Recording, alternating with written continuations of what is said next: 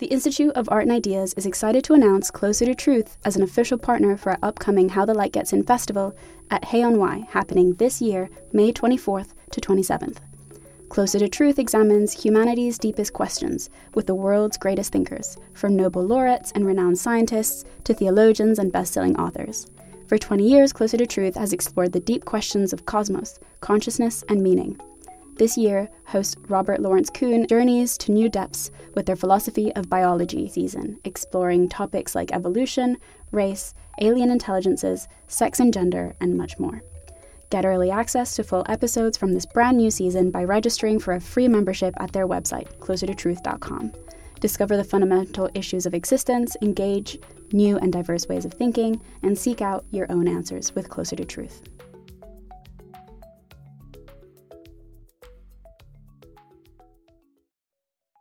Hello, and welcome to Philosophy for Our Times, bringing you the world's leading thinkers on today's biggest ideas. Since the 1970s, we have understood the world through the lens of the Standard Model and its account of the forces and particles that make up the universe. But can it be modified to answer the increasing number of challenges it faces? Or is it time for the next great paradigm shift? Should we conclude that all theories have limitations and not worry about the flaws, however profound they might be? Joining us to discuss new theories of the universe are CERN research scientist Sam Henry, renowned author and theoretical physicist Sabine Hossenfelder, and distinguished philosopher of science Bjorn Ekberg. If you enjoyed today's episode, don't forget to like and subscribe on your platform of choice, and visit iai.tv for hundreds more podcasts, videos, and articles from the world's leading thinkers. I'll now hand you over to our host for this debate, Philip Ball. Thank you for turning up for this discussion. My name's Philip Ball, and I'm the chair for today. And we're going to be talking about whether change is needed to our fundamental understanding of the universe. Since the 1970s, we've understood the world through the lens of the Standard Model and its account of the forces and particles that make up the universe. The theory correctly predicted the discovery of quarks, force particles, and most recently, the Higgs boson. But a series of deep puzzles have emerged. The theory does not explain gravity, dark energy, or dark matter. And the quest for supersymmetry and a theory of everything to simplify the Standard Model's seemingly random complexity has failed. And now, even more significantly, evidence has emerged of a new force that is throwing the whole theory into question. So can the Standard Model be modified to answer the increasing number of challenges it faces, or is the Standard Model fatally flawed? And is it time for the next great paradigm shift to a radically different account of the universe?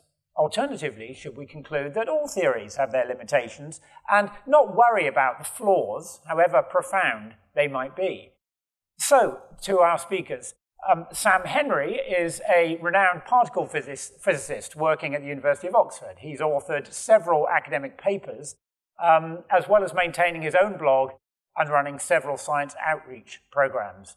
Sabine Hossenfelder is a theoretical physicist. She's also the author of Lost in Math, How Beauty Leads Physics Astray, which explores the concept of elegance in fundamental physics and cosmology. And virtually today we have Bjorn Ekberg. He's an Oslo-based philosopher of science who researches the limits of scientific knowledge. And his book, Metaphysical Experiments, is a critical exploration of the historical foundations of physics and cosmology. I'm going to begin by asking each of the three speakers to put across the case that they want to make in this discussion. To address this fundamental question that we're asking, is the Standard Model fatally flawed, and is it time for the next great paradigm shift? So first of all, I'm going to go to Sam. I do like the sound of a next great paradigm shift, because although particle physics is never dull, at the moment we'd really like to see a bit more excitement. It's been 12, 13 years since the Large Hadron Collider turned on, and we found the Higgs boson, and we then hoped that we'd see more discoveries, supersymmetric particles, dark matter, some sort of new physics beyond the Standard Model. But we haven't seen anything like that. In a way, the problem with the standard model is not that it's flawed, but that it's too good. Nearly every measurement that we've made has matched the standard model prediction perfectly. But we know that the standard model can't be the final theory, because there are too many unanswered questions that are going to need some sort of new science to explain.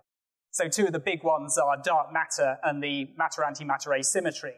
We know the majority of the mass of our galaxy can't be explained with known forms of matter. So there must be some new invisible particles out there, or else something else that we don't yet understand. The standard model predicts that particles and antiparticles are so symmetric that they should have just annihilated after the Big Bang, and the universe that we see shouldn't exist. So there must be some subtle asymmetry that we don't yet know that can explain why we're here. Since we know the standard model is incomplete, then we would expect to see some cracks forming by now, some measurements that don't quite match the theory. And that's why the muon G-2 result from this year was so interesting. The Fermilab laboratory in the US measured the G factor of the muon, a measure of the magnetism of this particle, and they showed that it didn't quite match the standard model prediction. So this could be a sign of something new, a new force, we don't yet know. There never seems to be any shortage of theories of physics beyond the standard model. We used to be able to find lots of papers that were using these theories to predict papers just beyond the sensitivity of current experiments. We then built better experiments, did the measurements, we didn't see anything. So does this mean that these theories are wrong? Well, when you check the small print, it's a bit more complicated. There were assumptions made in these predictions, and if you change these assumptions, these particles could still exist, just heavier and harder to find. But it's now getting harder to find papers making clear predictions, and theories like supersymmetry that we were once told would be the next big thing in particle physics now seem to be terminally out of fashion. At this point, it'd be really great if something unexpected happened, if we saw something that nobody predicted, or some radical new idea came along that would really shake up the field and make it exciting. But is that going to happen? Probably not.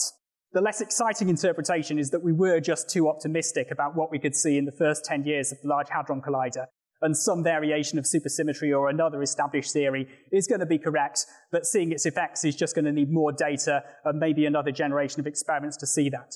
But a great paradigm shift does sound like more fun. Thank you, Sam. Sabina, do you think we just have to wait, or have we seen flaws in the standard model that reveal something deeper? Well, I have to side with Sam that saying that the standard model is flawed is, a little bit too harsh a judgment, I would say, because we know it works perfectly fine. And indeed, that's kind of the problem. We would be happy if it turned out to be more obviously flawed, so to say.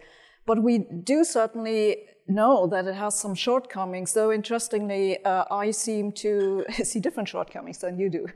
So dark matter, for example, it may be a particle, but maybe it's not a particle. So maybe it's not necessary to change the standard model at all. It may be something with our understanding of gravity. That's the problem. The muon G-2, it's kind of intriguing, but for one, it hasn't reached 5 sigma. That's the one thing. And the other thing is, as you certainly know, it's a hideously complicated calculation. It might very well be that there's just some problem with the prediction from the standard model, and that it doesn't actually hint that we have to look for new physics. But there are other problems with the standard model. One is what you already mentioned. It doesn't contain gravity.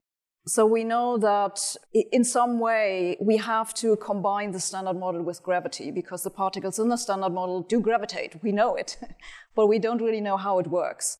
So that's certainly a big shortcoming. So we need a theory which is called quantum gravity, that no one really has any idea what it looks like. And the other peculiar thing about the standard model are the neutrinos.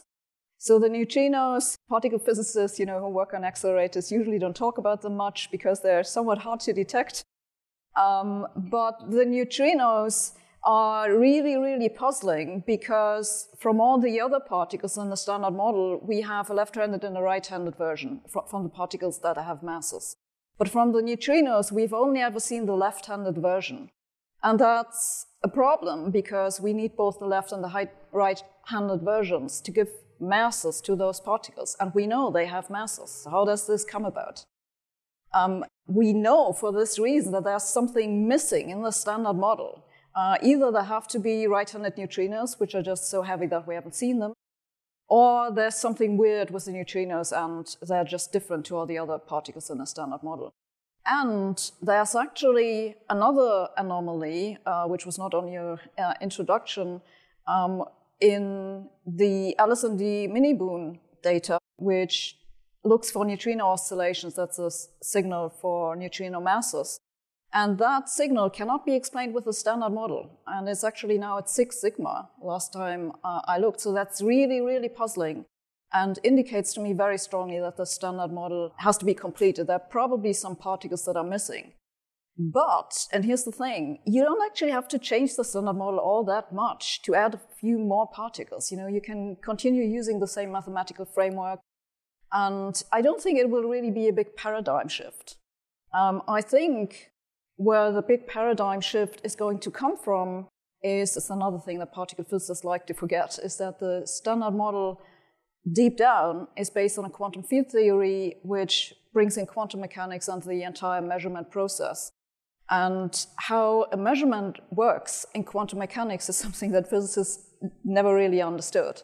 And so that's where I think the big paradigm shift is going to come from. Thank you. Bjorn, we're going to turn to you. And this question, the way it's posed, is the standard model fatally flawed? You have made the point that actually we should be thinking about there being two standard models. There's a standard model of particle physics, but there's also a standard model of the way we think about cosmology, and that they're not the same thing. So over to you. Yeah, thank you. So there is, in practice, these two overlapping spheres of standard models. We use a standard model also in cosmology, and not just in theoretical physics. And the standard model in cosmology is more built on the Big Bang theory with dark matter and dark energy and other building blocks on top of it. So since we're talking about the universe and making sense of the universe as the theme for the debate, I'd just like to point that out from the outset. I may be speaking to more of the problems I would see with the standard model in cosmology than in physics. And so from my point of view, having studied and followed this discourse for over a decade, the standard model of cosmology looks quite flawed, I would argue even deeply flawed. But you pose the question of whether it's fatally flawed. And so fatally flawed supposes the science will sort of die out the moment it's shown to be wrong or inconsistent in some way. And this is a very idealist notion. Instead, I would suggest it's actually possible in practice, and this is what's happening, is that the model can be flawed and it will keep persisting as the only operative model because it's the only one that's put to use. So in the sense, the point I would like to make is that the science, and here I'm talking about cosmology in particular, is kind of stuck. The paradox is that it relies on a theoretical framework that struggles to make sense of and fit some of these observations that we're making, but the model itself is so entrenched that very few cosmologists would want to seriously reconsider it. And reconsidering it is very hard work. So in a sense, physics and especially cosmology have become dependent or path dependent on the standard model, is how I view the situation. So it is in practice the one and only model, and some would claim that this is because it's right. Maybe more modestly, you could say it's because it's the best one we have. I'd like to argue instead that it's become too to fail. The reality is it would take enormous funding and work to develop an alternative theory that could explain all our observations better than a model that has been put to operative use for more than half a century. And without all that collective work, there will never really be a paradigm shift. Okay, thank you, Bjorn. Well, maybe we'll get on to what such an alternative theory might look like later on. I think I want to start off the general discussion by thinking about where we are at the moment. And how we got here, because one often hears talk about a crisis in physics, or at least in fundamental physics, in particle physics. And I wonder whether that's actually true, and if so, why is that the case? Why is it that we have this model that we know does a very good job of a lot of things, but we know that it can't be the final word, as I think you've all said, and yet we're struggling to make progress on that? It seems that it's proved incredibly difficult to find any hint of how we develop it, where we go from here. So why has the progress in these fundamental questions of physics why does it seem to have stalled recently? Sabine. Sure. Before I answer your question, though, for the benefit of the audience, I want to explain that we've now mixed together two different standard models. There's the standard model of particle physics, which I believe is what we were talking about. And what Björn was talking about is the standard model of cosmology, which is based on Einstein's theory of general relativity. That's kind of a different thing. It's more commonly called the concordance model or lambda CDM, so just you don't get confused. So yes, about your question, what's going on, why we're not making progress, I think it's a combination of two things. The one thing is, I guess that's the obvious thing to say, the easy things have been done like 100 years ago, and as a scientific discipline becomes more mature, it becomes more difficult to see new things, and so it just takes more time. But I also think that physicists have not been as careful in thinking about what they're doing as they should have been. So it's on the one side, there's a problem with theory development. After the completion of the Standard Model in the 1970s, physicists were really, really convinced that symmetries are great and you can use symmetries for everything. And this is why they constructed a whole new bunch of theories based on symmetry principles, grand unified theory, supersymmetry, as the name already says. They looked for evidence for them and didn't find it.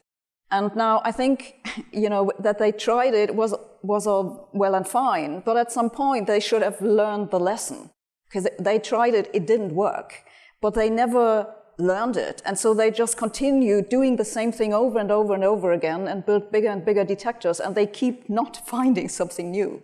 So I think there's a self-reflection missing. So these two problems kind of play into each other, because we have the theoreticians not being careful enough thinking about what might be the next prediction to look for. Then we build experiments that don't find anything, and so we just continue to not make any progress. Well, Sam, you're involved in some of those experiments. Well, first of all, I'd like to say that progress hasn't completely stalled. It's just not going as fast as we like, and maybe we're not seeing the kind of progress that we really want. But in experimental particle physics, we are doing things. 10 years ago, we didn't know the Higgs boson existed. We've now done precision measurements of its properties. Well, maybe not precision measurements, but measurements of its properties and of the particles it decays into, and we're using it as a tool to search for new particles. I guess also we're doing a lot of searches, and we're getting a lot of null results, searching for new particles and effects, but we don't see them. And null results are not as sexy as discoveries, but they're still an important part of the scientific progress. And let's not dismiss the effort of these teams. They're not going to win a Nobel Prize, but these students do deserve their PhDs. But I think, as Sabina said, it's true that we've now reached a point where there's I think there's a bit of a disconnect between the theory and the experiments. One of the problems is that the theory is so far ahead of the experiments, because by the time we reach a point where we've built a newer bit of apparatus, it now takes so long to build these accelerators, the theory has moved on. So we find the experiments we're doing were built, the design was chosen based on the theory 30 years ago, which is obviously not the best way to do things. And I don't really see an easy solution to this, because these experiments are now very difficult and they need huge collaborations to do it. Now, even the smallest particle physics experiments are several hundred scientists. And these collaborations, they take a lot of time to put together and to build the projects. Everything's getting more complicated, and the next upgrade of detectors at the Large Hadron Collider, we could be seeing 100 protons colliding at the same time. That leads to over 1,000 particle fragments flying out, and you have to keep track of every one to micrometer precision just to have a chance of identifying the signature as something new. So even the small sub-detectors of your component have teams of 100 people working on it. So yeah, it's going to be a lot more challenging, and I don't really have a solution to it, so I think maybe we do need to rethink about the connection between experimental physics and theoretical physics. Well, that touches, Björn, on the issue that you raised about path dependence, because what Sam has said is that purely by the nature of this big science that is involved, one has to commit almost to a theoretical position, perhaps decades in advance of having the experiments to test it. Is there, from the point of view of a philosopher of science, is there a problem in that way of doing science? Well, there is a general problem for the development of the sciences, like of physics and cosmology, this is part of the historical picture, is that it comes up against certain limits. So there are fundamental limits. You know, the history of science is this amazing trajectory of how we are able to measure and expand our knowledge within the universe. But there are fundamental limits that are always, the history is about surpassing. And I think what both Sabine and Sam are pointing to is that progress seemingly stalls because we have this idealist notion of progress from a century ago, and it's harder and harder to get further into nature, whether we're looking in the microphysical scale or further out into the universe. So in this perspective too, I want to point out that the situation in cosmology is a little bit different from particle physics, in that, like, physics in the microscale, you can do experiments under controlled conditions, as Sam is pointing out. In the macrophysical universe as we know it, we can't do repeated experiments the same way. And we're talking about a scale here that is 20 orders of magnitude higher than the scale of particle physics. So this leads to certain kinds of problems just with basically how confident we can be in our own measurements about the scale itself, and so on. So I think it's important to keep in mind that with this subject matter, whether we are looking inwards to the inner part of particle physics or outward in the universe, is we are also fumbling. In a way, we are fumbling in the dark, and we're using a map which we are very afraid to let go of, because if we tried to replace the map, we would risk being lost altogether. And that is a very precarious situation. I mean, this is part of my interest in cosmology and in theoretical physics, is that it just exists at this limit of what is knowable. And I believe this is what also Sam and Sabine find exciting about this kind of work. But yes, it is. There are some fundamental problems here. I mean, it sounds as though perhaps some of the problem is that the understanding of this area is advancing on these two fronts that are quite, in some ways, quite distinct. That, as you say, you can turn a telescope onto a certain object in the sky and make an observation tomorrow. And as we have found, those sorts of observations can fundamentally change the challenges that theorists and perhaps even experimentalists have to face. So, no one was necessarily, I mean, we've known about dark energy, we've known about dark matter for some time now, but, that came out of observations rather than any theoretical motivation. Dark energy came as a surprise back in the 1990s, but, it's confronted high-energy physicists with a new problem, a quite deep fundamental problem that wasn't originally on their agenda, I guess. I mean, does that create problems that actually astrophysicists and cosmologists can create problems for you overnight, whereas you've already sort of launched on a particular program of experimentation? I think that's certainly true. That can be a problem. And maybe the problem is that one field of physics is often looking to another field of physics to solve their problems. So the astronomers are all convinced that dark matter exists, and they're just waiting for us to find it. But of course, as Sabine has said, there's many possible ways of solving the dark matter problem. And, new particles are one way, but there are also theories of new physics and new gravity, modifications to gravity. And it seems, I can't keep track of all of the developments in theory. It seems that these things go in and out of fashion. At one time, everyone thought it was particle dark matter. Now it seems that modified Newtonian dynamics might be coming back into fashion. But I think the astronomers, they just seem to say, right, dark matter exists, we've shown it, you go find it. Right. Okay.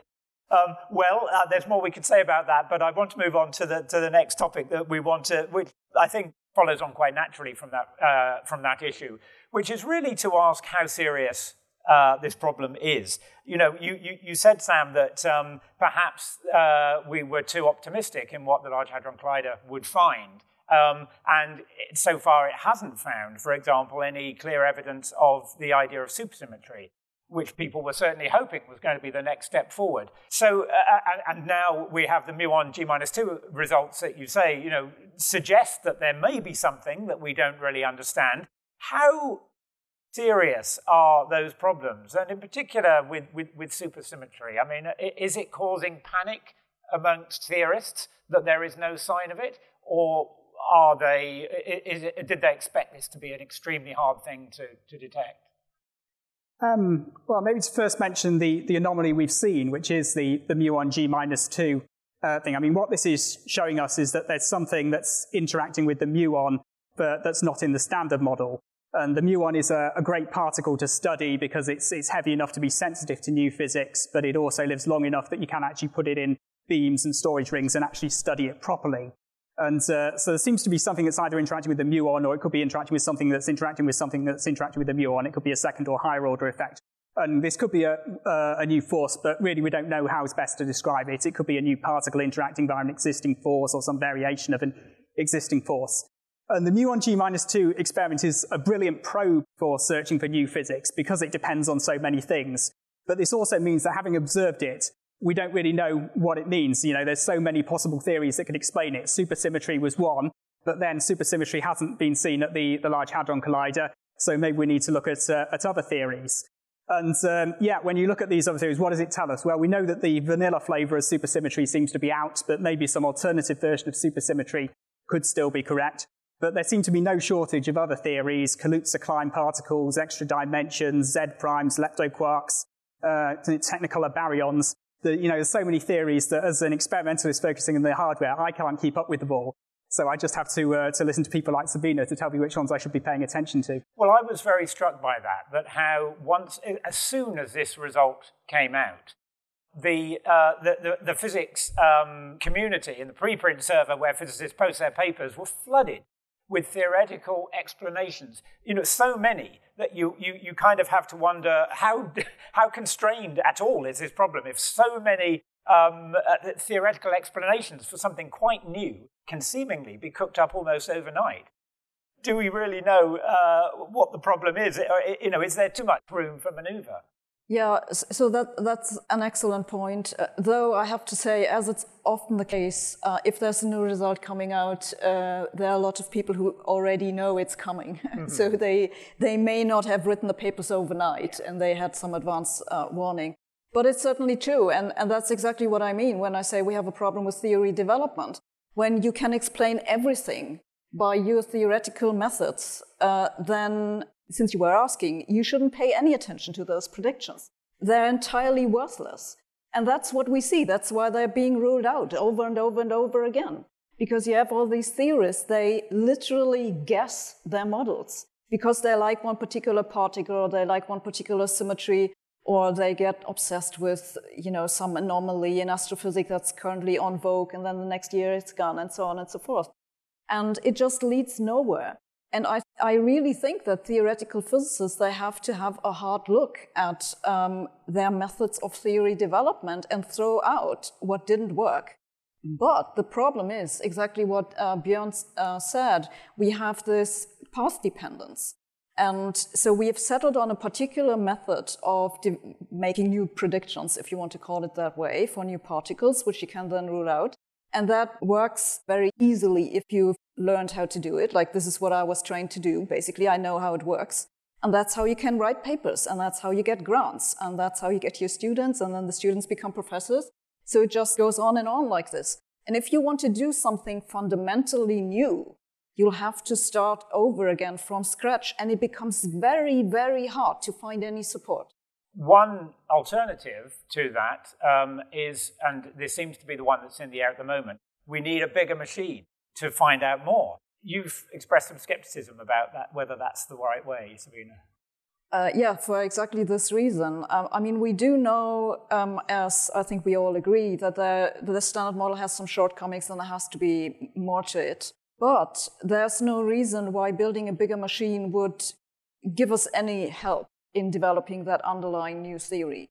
All of those anomalies at various levels of statistical significance, they may be resolved at much, much higher energy. So even if we build this bigger collider, which they are planning for at CERN, and it would have a circumference of 100 kilometers and cost something like 20 billion, not counting the operation cost, which would be another 20 billion or something. So we're talking about a huge bunch of money. And the outcome may just be, well, the standard model works just fine. And I think that's a little too much money for that little prospective payoff. which is why I think we have to figure out what are more promising experiments to look at, where we can expect a bigger bang for the buck, so to speak.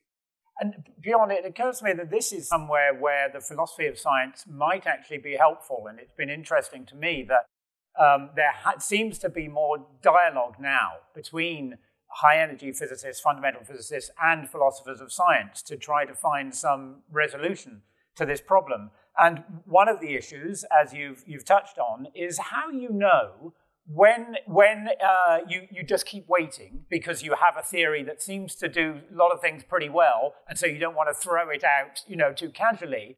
And when you actually decide, no, hang on a minute, we need to turn back, we need to go back down the path and rethink some of the fundamentals. Is there any guidance philosophy of science can give to that question? Well, I am also positive about, I'm seeing increasing dialogue in these fields. When it comes to the nature of evidence, for example, this is where it's worth noting that we're talking here in the context, for example, of dark matter or these latest experiments. Something like evidence is often bandied about, and there's a sense in the field that something has more or less been proven. Something like dark matter is taken by a lot in the scientific community and beyond as just more or less proven to exist. And it's worth pointing out that how the evidence for something like dark matter comes about is not in any direct empirical sense. In fact, there is no direct evidence of dark matter at all. It is an inference from the discrepancy that happens between the theoretical model prediction and the observations we make. So the basic assumption underneath a lot of this is that if the model that we're using is correct, there has to be something like dark matter or a new force or something to explain that gap.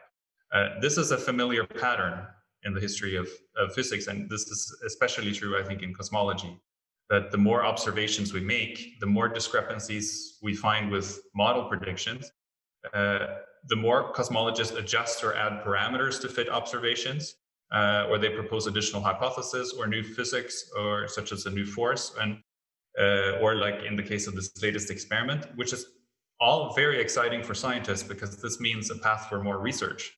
But it's just worth pointing out that what a lot of these kinds of solutions have in common is they also preserve the core assumptions. They add on something or erase a new question, but they make the more fundamental or radical questions almost impossible to reach. And so I think the philosophical view, it's very limited. I'm not in a position to judge the merit of particular kinds of evidence. But if there could be any help in asking more fundamental questions about how we got into this situation in the first place, might be helpful. Sam, I'm also wondering whether is just a bigger machine the only alternative, the only empirical alternative we have for addressing these problems? We talked a little bit just beforehand about ongoing work on the muon G-2 issue using the devices we have already. Are there other ways that we can already be seeking for a path forward without having to build this even bigger collider? Well, I think that this is an open question in particle physics at the moment.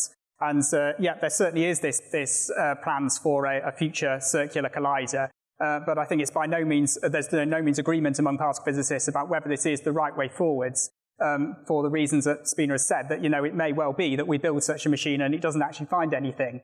And, of course, that's very difficult to predict, but we do want to focus on the experiments that are most likely to deliver an interesting result. The alternatives, it could be that, more precision measurements of particle properties could be interesting. Things like the muon G-2 experiment, also measurements of the electric dipole moments of particles. This is another way of doing particle physics, but there's only so many of these experiments that we see at the moment. Other possibilities are maybe do we need to look at ways of studying the ultra-high energy cosmic rays that are bombarding the Earth from outer space at energies far higher than anything we could ever reach with an accelerator we build? Or do we want to study neutrinos, which are a completely different game to studying other particles? So there's all sorts of different experiments that we could be doing in the future. And yes, this is an open question in the field at the moment, is what direction do we want to go in? And maybe I think what we'd really hope is that, if we discover some particles at the LHC, and that suggests that there's going to be more a little bit further, then that would build on the case for building a bigger accelerator. if we don't discover anything, then I think it's quite likely that people are going to listen to theorists like Sabina and say, actually, no, this is not the right way to go. But then there will also be other people who will say, well, we still need to explore further. So, there is a case for building such a machine anyway, because, we just need to explore to higher energy scales. And if we stop now, we'll never go further. Even if a new machine doesn't see anything, it would be at least a technology demonstrator for the one that may come after it. But I think that's going to be a very hard argument to convince somebody to spend 20 billion on such a project. Right. I wonder, before we move on, I'd like to just say a little bit more about the dark matter problem, because although it's clearly not the only puzzle facing fundamental physics, it's probably one of the ones that people hear most about and know most about. Here there have been many searches for dark matter particles that have still found nothing. Sabina, do you think that we just, in that particular case, we just need to keep looking? Or is there something else we should be doing to try to resolve this issue of why we seem confronted with a need for dark matter? Well, as Björn said, the evidence that we have for dark matter is indirect. So we infer that there has to be, if you believe that it's some kind of matter, we infer it from astrophysical observation, gravitational lensing, for example, or galactic rotation curves, motions of clusters. We measure their velocity, and we just know that it doesn't work with general relativity and the standard model. If you combine it, it doesn't come out right. And adding a new type of matter is the easiest way to resolve this discrepancy between the observation and the theoretical predictions. But these observations are very unspecific about what exactly the properties of this dark matter are, if it exists. So we don't really know what's the mass of the particle. We don't know how it interacts with itself or with other matter. I mean, we do know that it doesn't interact with light, because that's why it's called dark, but that's pretty much it. And so if you know that little about a particle, it's really, really hard to build a detector for it, because you don't even know what you're looking for. And so the reason we've built a particular series of detectors, actually there are kind of two types of experiments. One type is looking for a type of particle that's called a WIMP, a weakly interacting massive particle, and the other one is an axion. And both of these particle types, so they're actually classes of particles, you could say, were motivated by theoretical arguments. And that brings us back to the problem with the theory development, because you can ask, how well motivated were they actually? So WIMPs in particular were very popular because they come out of supersymmetry.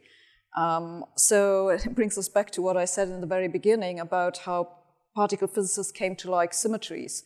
And the axions, they were predicted basically to, make the standard model a little bit prettier. And the original version of the axion actually was ruled out very, very quickly in the 1970s. And what happened afterwards is that physicists just made the theory more complicated. This is something, by the way, which we see over and over and over again.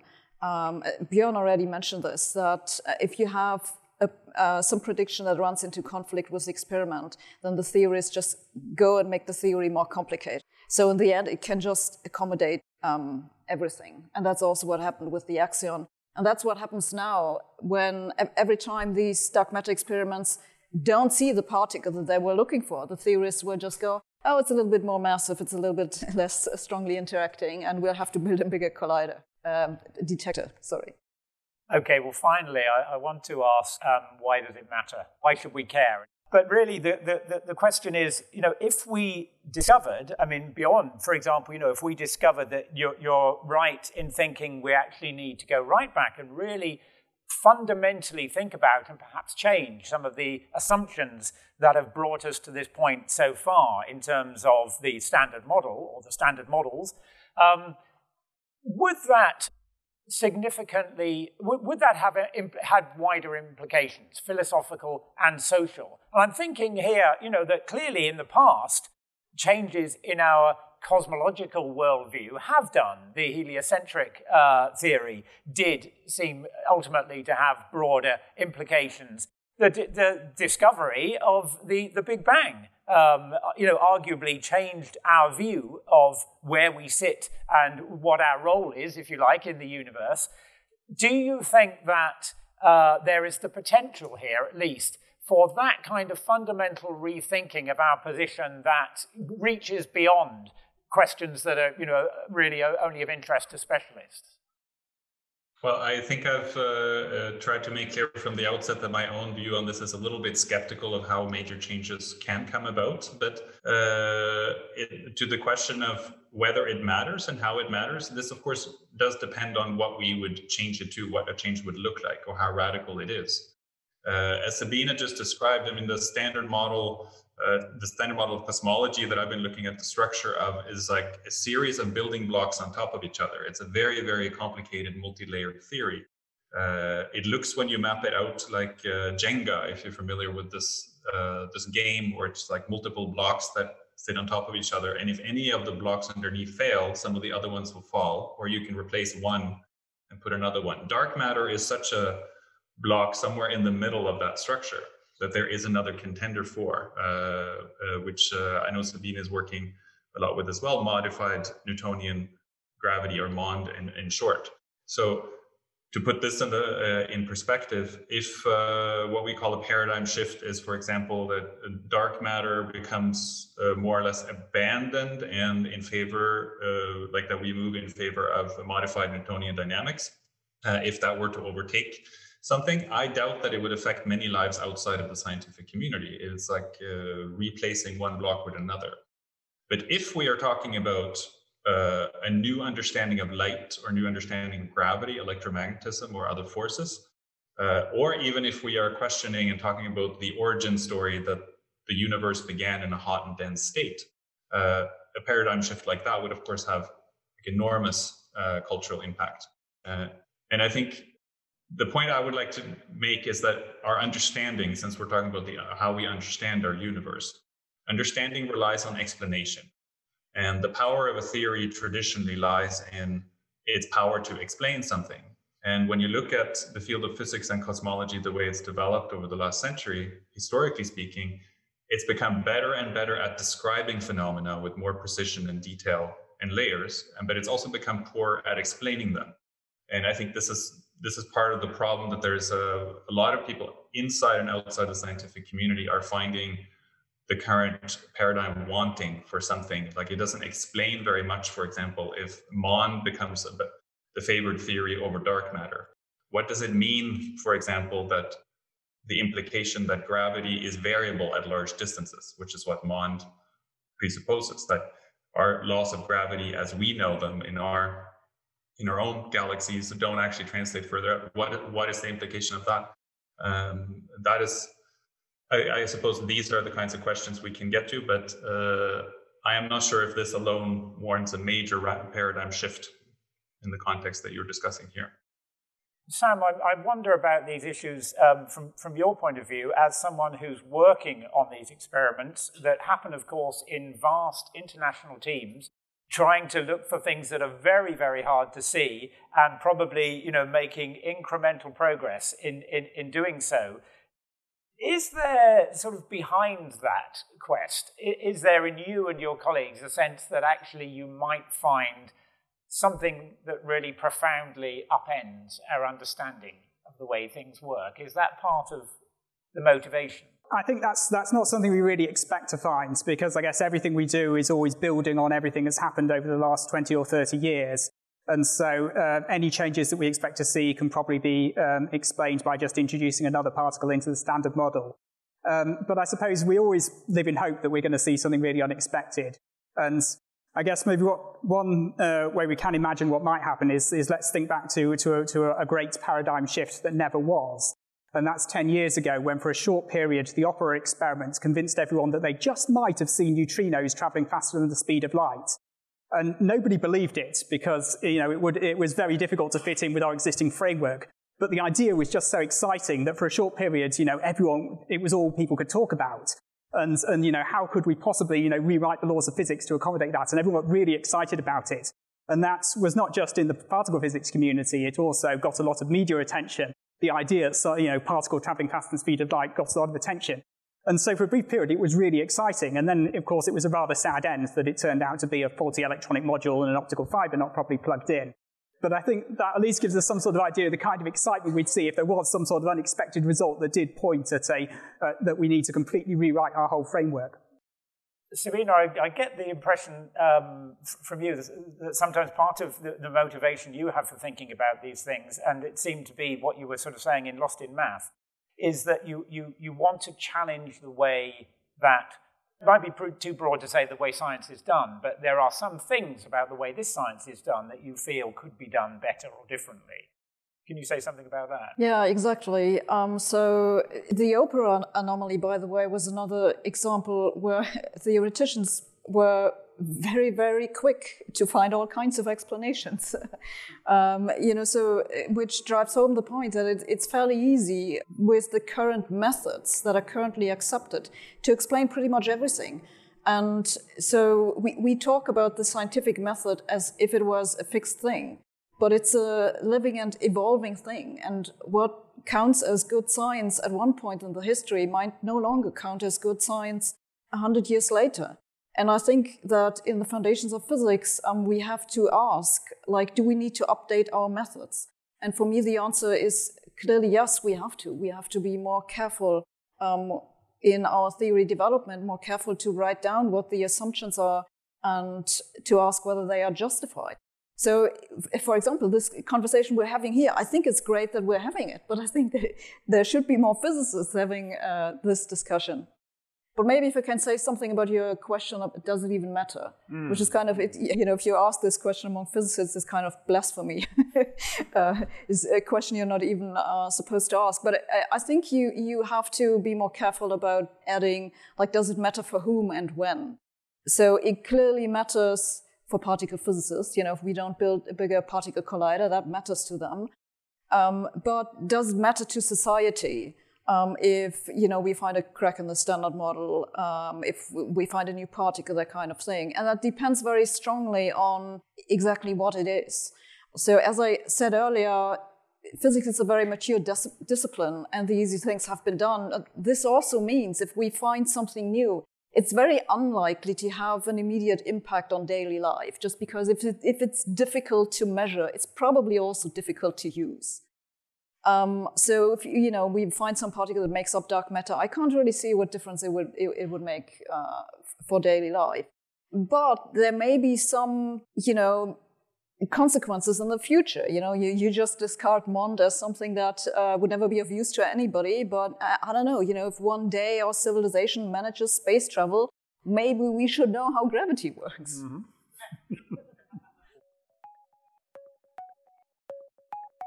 Thanks for listening to this week's episode of Philosophy for Our Times. If you enjoyed today's episode, don't forget to like and subscribe on your platform of choice, and visit iai.tv for hundreds more podcasts, videos, and articles from the world's leading thinkers.